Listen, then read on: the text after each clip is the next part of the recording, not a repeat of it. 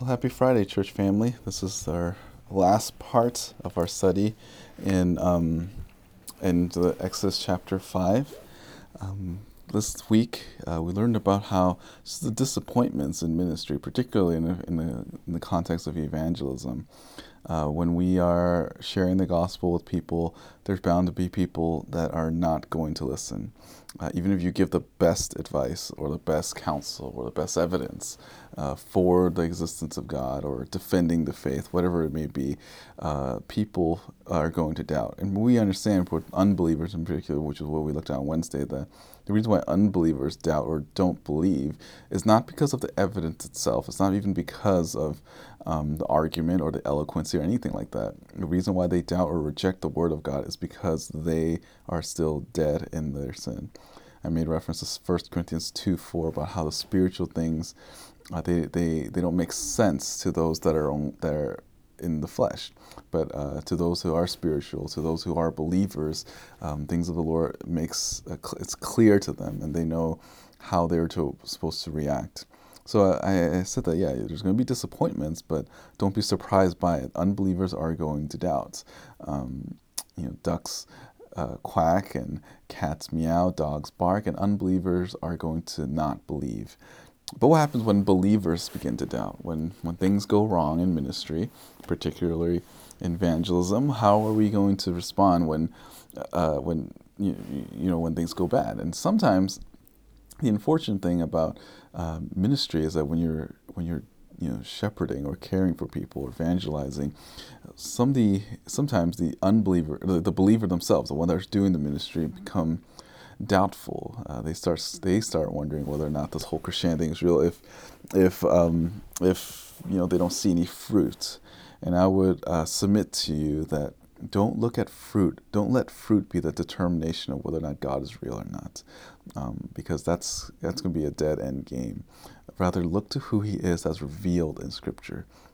Turn to Him and look to who He is during a time when you are doubting, especially when your ministry doesn't go right. We see this in chapter 5, verse 10 to 23. So this is right after Moses and Aaron tells Pharaoh to let his people go, let God's people go. And he challenges them, and then Pharaoh gets upset, and he decides to give them more work. Verse 10 to 19 is, okay, we'll give you more. You're going to have to meet the quota, but then you're not going to have the materials to be able to build the bricks. And then he beats them. And then these foremen or these leaders of Israel goes and sees Aaron and Moses, and they're staying there, and it did not go that they were expecting. And in verse 21, they said to them, "May the Lord look upon you and judge you, for you have made us odious in Pharaoh's sight and in the sight of his servants, to put a sword in their hand to kill us." This is their basically experiencing persecution. So you told us that God's going to let us go. You told us that He's going to deliver us. You told us to say these things. And the end result is that we were beaten for it. We're branded as lazy people. We have to now do more work. What do you have to say to yourselves? And you can see Moses in verse 22. Then he returned to the Lord and said, "O Lord, why have you brought harm to this people? Why did you ever send me? Ever since I came to Pharaoh to speak in your name, he has done harm to this people, and you have not delivered your people at all." Now this is like I made this. I think I might have talked about it on Monday, where it seems like he's challenging the Lord, and he's like in his mind he thinks he's rightfully upset. It's like, hey, I did everything that you told me to do, and things are just getting harder, and things aren't working out. And what's interesting is that Moses here, just like the Israelites, they have a limited knowledge of who God is. Up until this point, they only saw some of the miracles, the signs that came earlier at the end of chapter 4. But by and large, they haven't seen the miracles, and they haven't seen the plagues. They haven't seen God deliver them in the wilderness. At the end of the Numbers, we see, basically all of to Deuteronomy. They had shoes that didn't wear off. It was still like brand new. So just imagine what that's like if you brought a new pair of Jordans and you go to Exodus and it's still clean as if it was when you first bought it. That's a miraculous thing. And at this point in Exodus chapter 5, they haven't got there yet. They don't know much about the Lord. So they challenge, like, Lord, why are you doing this? Why have you sent us just so that our people can get hurt? Yet it isn't. But at the same time, you have to give credit to Moses because he at least goes to the Lord. At times of doubt, he goes to the source, as opposed to just looking on the internet or talking to other people about it. He goes straight to God and goes into and prays, basically, and asks God to show him what is it that more about him. Again, Moses doesn't know him as much, and then chapter 6. Verse 1, it says, Then the Lord said to Moses, Now you shall see what I will do to Pharaoh. For under compulsion he will let them go, and under compulsion he will drive them out of his land.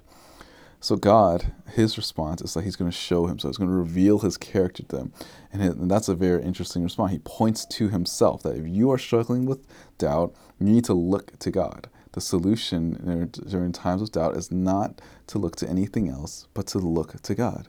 And look, in ministry and in life, there's a difference between doubt and unbelief, or doubt and the denial of the faith. Doubt is actually, unfortunately, part of the normal experience as a Christian. In our flesh, we struggle with times of believing in God's word and then having zeal at one moment and then struggling at the next moment. And this is just a normal part of the Christian walk because of our fallenness. And Scripture tells us that we love the one that we haven't seen yet. There's all of Scripture, but there's still the part of us that wishes that we could see more of the Lord in real life, like whether it's like some sort of miraculous event or see God in person. But yet we're still called to love Him and trust the word that's there, to look to Scripture. That's doubting. Doubting is not like unbelieving. Unbelieving is when you say, I reject it altogether. This is like the 1 John 2:19, that they left and left us because they were never of us. Whereas I think doubt is normal part of the Christian walk. Denial of the faith is a sin. So doubt is like, John the Baptist doubted, right? Remember when he was thrown in prison, he asked his followers to go to Jesus, are you the one that we're supposed to send? And Jesus does a miracle to show them that, hey, now go tell John the Baptist what you see. And even Scripture tells us, like, there's going to be people with doubt, and it's like, help my unbelief. I want to believe. These are difference between that versus those that deny the faith. Those that struggle, they're struggling because they want to honor the Lord, but because of their limitation of their flesh, sometimes that struggle, they just have these struggles. And I think it's very important for us that when believers doubt, the solution isn't necessarily to go to your friends or your Bible study leaders, although that's helpful. But those Bible study leaders are going to do the same thing that God does here, and that's to point you to Himself. When you think about the love of the Lord and the kindness, that's what leads you to repentance. And that's the same way when you struggle with doubt, when you're on the inch of denying the faith, you have to remember the goodness and kindness of the Lord that's revealed in Scripture, and that's going to turn your heart to love Him more and to continue to walk in faithfulness and obedience. But the person that denies the faith is someone when they encounter some sort of argument or life situation, and the first thing that they do is just deny it altogether. They've had enough. They didn't get the expectation or the results that they wanted. It wasn't met, and therefore they're going to leave. And that again reveals to you their own heart, that they never had a desire to follow or to know God. But you, Christian, you have to understand that you, as a believer, redeemed by the Lord, yes, you're going to struggle with those moments, but you have to look to God, look to who He is, so that you can continue to honor Him with your life. You need to plead with Him in prayer that He makes Himself known to you. You need to read His Scripture and so that He could disclose Himself to you. And you need to ask God and beg God to make God to know Him better. Look to God when you struggle, because this is kind of like what Peter said, right? It's like, who do we have to go? Who else do we have to go to? Who can we go to other than the Lord Jesus Christ? And that's my encouragement.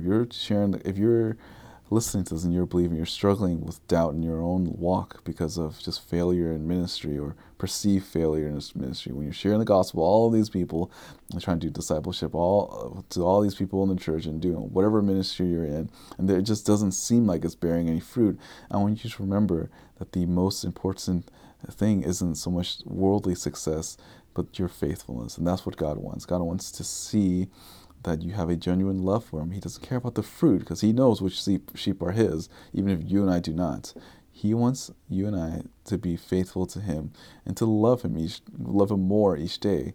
And as we do so, our faith will continue to build, it will increase, and our unbelief will eventually be smothered out because of the character of our good God.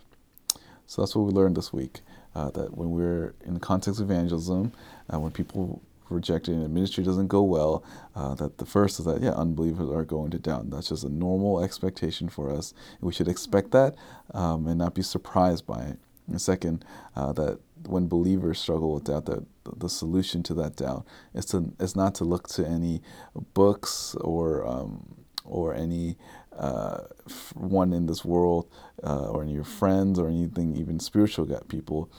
Definitely don't look at the internet, but really to look to the God that's revealed in Scripture. And that will help you cultivate a greater love and faith in Jesus Christ. That's it for this week. I hope that this is helpful to you. It's definitely been an encouraging study for me. Hope that you can be encouraged and go and make disciples of all nations. Even if they decide to deny you as their friend or family member, understand that you have Christ and you want to tell other people about Christ. And when they reject you, or if they reject you, whatever circumstance you're in, understand that they do so not necessarily because of how, not based on your own skill or your ability, but because ultimately the Lord didn't give them a new life. So we pray and ask for grace in our life as we evangelize to those that are in our life. I hope that this is helpful for you. Have a good weekend. Take care. And again, have a good weekend.